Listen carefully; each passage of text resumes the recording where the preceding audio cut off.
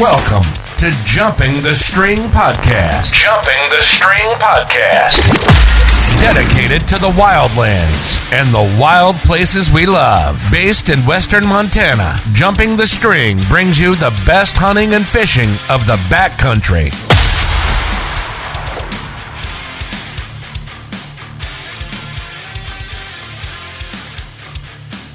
Welcome back, Jumping the String. Just me today. I'm riding solo.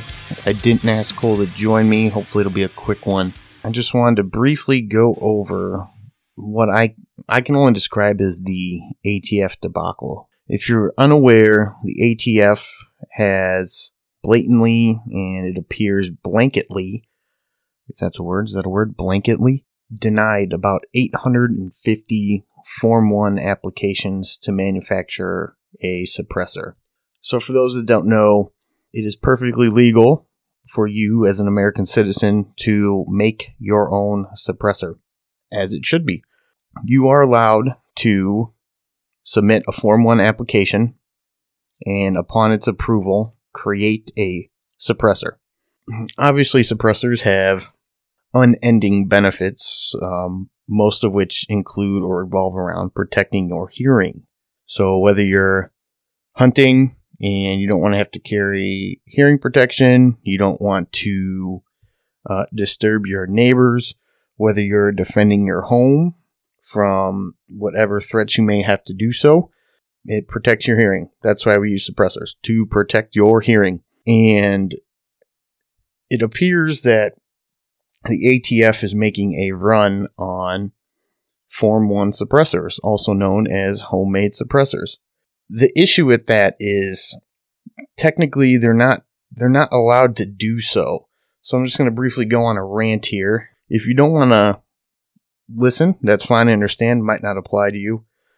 I would argue that if you are a gun owner or any type of freedom-loving American, that this will apply to you, because it seems like one thing always leads to the other. So eventually, something will come around and affect you, and you will need support for that.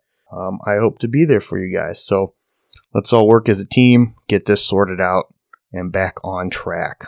Back in December, I put in a Form 1 application to manufacture, I should say, make a suppressor. The legal word is make. So I want to make a suppressor.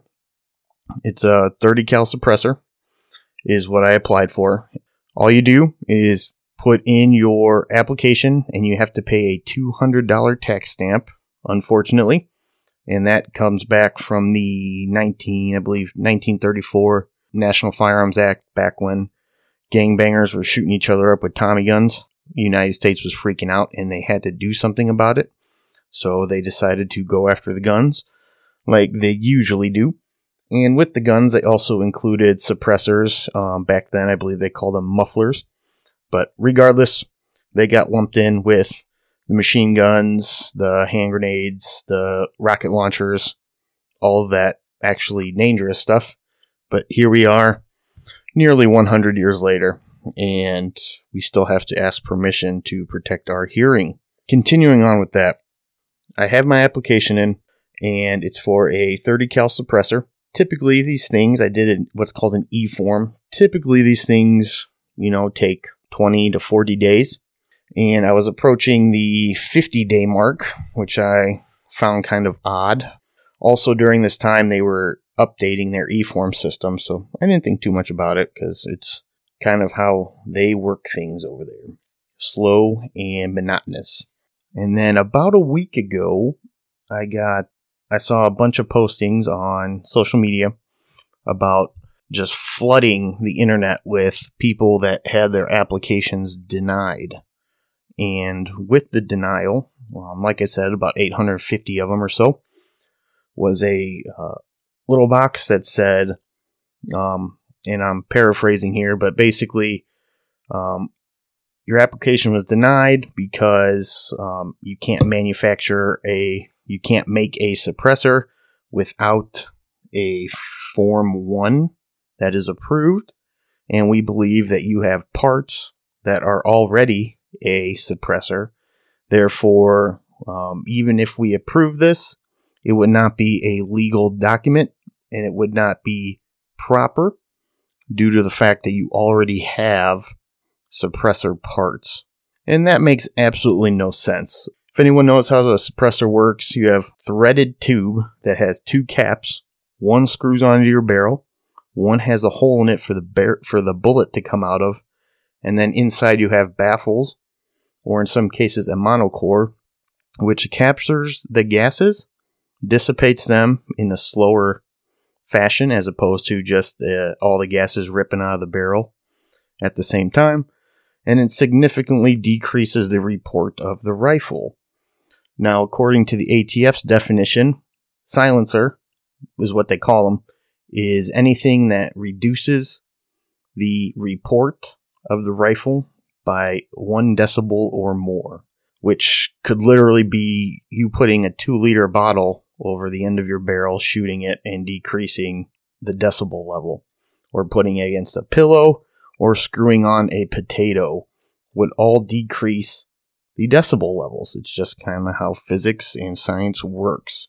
Now, the issue with that is what is considered a suppressor part. Like I was saying, it's a tube with threaded end caps and baffles. So, historically, you would have a piece of pipe, metal, aluminum, or more recently, titanium, which makes them extremely light and very viable option for hunting. You'd either buy the threaded pipe, or if you had a lathe or a mill or whatever, you would do that yourself, put the caps on, make the baffles, and the baffles are just a series of kind of looks like metal sauce cup holders, very interestingly enough, and drill holes through them, and from there you put those in a pattern that will decrease the gases and decrease the report of the rifle. So the ATF denied all of these applications, claiming that these people had suppressor parts. What they're trying to do is go after what's called solvent traps. So a solvent trap is something that you screw onto the end of your barrel, capture the cleaning solutions that you put through your guns from keeping and, dumping all that carbon and goop on your floor or whatever. They're actually pretty effective at capturing things like that. Some people buy these solvent traps as solvent traps and then modify them into suppressors. It was a very common thing to do, especially for Form 1 applicants. I don't know of any homemade silencers being used in criminal cases. As with most things, NFA items or NFA-related parts and things typically aren't used in crime, surprisingly, because criminals really don't care if their gun sounds loud or not. That's the common misconception, that people are just running around like it's a Splinter Cell, and we have assassins at the ready, virtually silent weapons, and that's just not the case. So with these 850 applications, if they think you had a solvent trap, they denied it. Because like I said, they're trying to go after the solvent traps, even though technically there hasn't even been made a law about it. They're just now classifying anything that could be a suppressor part as a silencer. So if you have a tube that you intend to make into a suppressor, that is now a suppressor, and you have to have an approved Form 1 to not just turn that into a suppressor, but just to have it in your possession and to buy it if you don't have it in your possession. So as you can tell, that makes things kind of tricky for us, just due to the fact that suppressors can be made from commonly acquired goods. Most of you listening probably have everything in your house to already make one. There's the issue. So setting aside the solvent trap thing, that's a whole thing you guys can get into.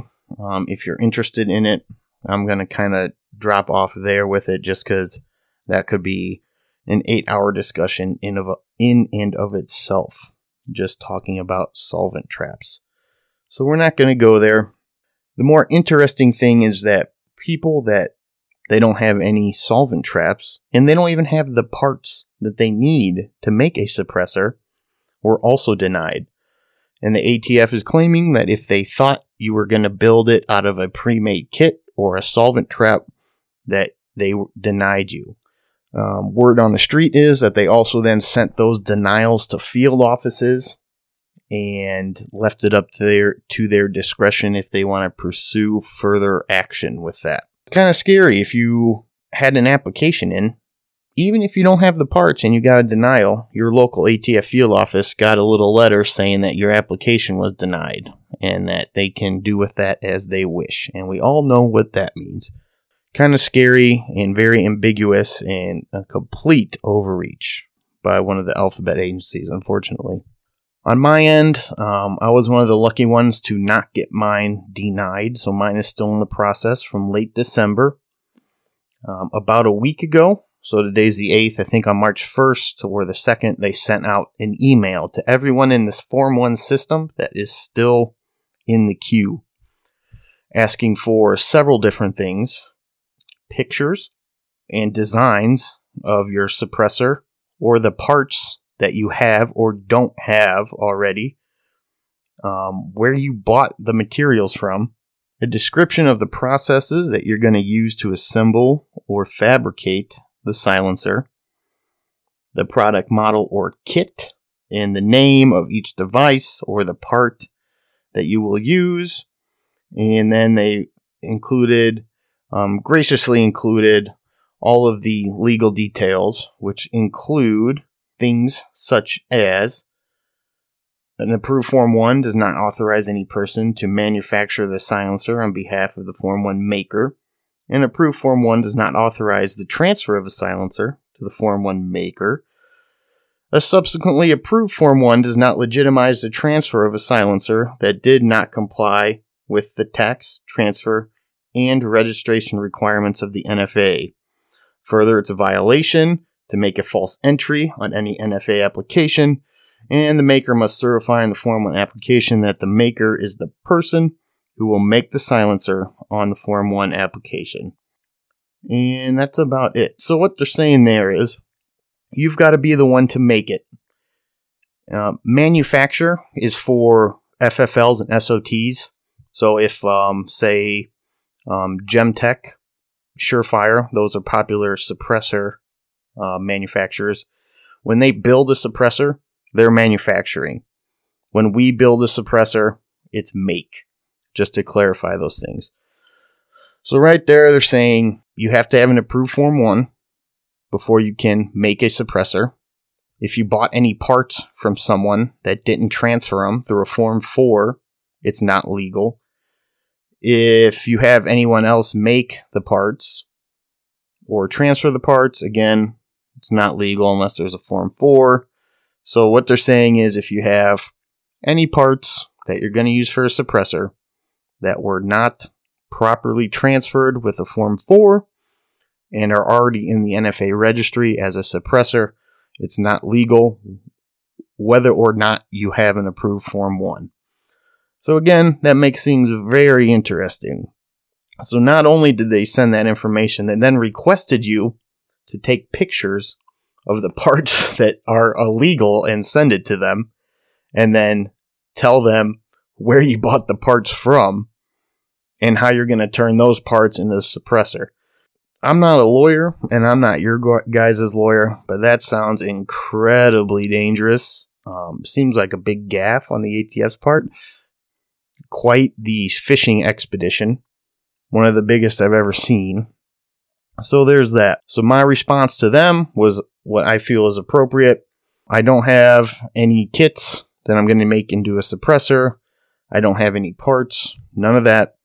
Upon the approval, I will then buy everything I need. And then between drilling, sanding, milling, painting, gluing, or welding, I will then make this suppressor. I have to engrave it per the law, and then it will be mine. I can't sell it, can't get rid of it. That's kind of the rules there.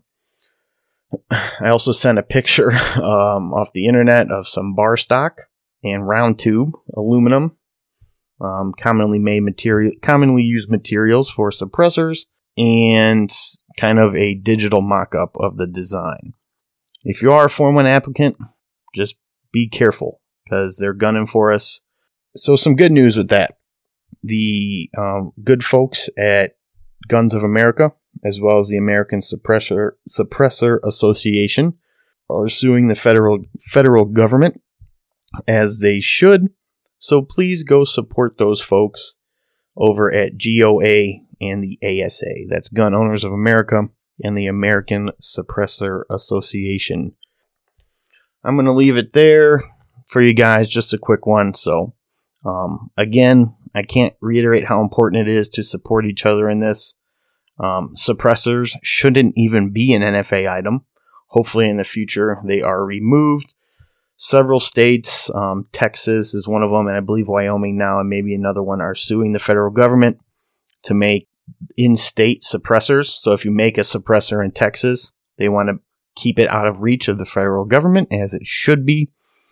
Create it just like a firearm. Even that's a bit of a stretch. Some of the countries in the world that are allowed to have guns, you just buy them off the shelf, because that's how it should be. All it is a way to protect your hearing, and that's it. So I'd encourage you guys to look this up. If you Google ATF Form 1 into Google or DuckDuckGo or whatever you use, you will find quite a few articles on it. I would recommend reading the stuff from GOA and the ASA. And I believe the NRA just posted something yesterday, late as always, but nonetheless, they also posted something. So please go check this out, guys. Get educated on it, because it doesn't stop at suppressors, and it never does. So I'll just leave you guys with that. Thanks again for listening. Jumping the String. Check us out on Instagram at Jumping the String. Send us an email, jumpingthestring@gmail.com. And we'll see you guys soon for the next episode.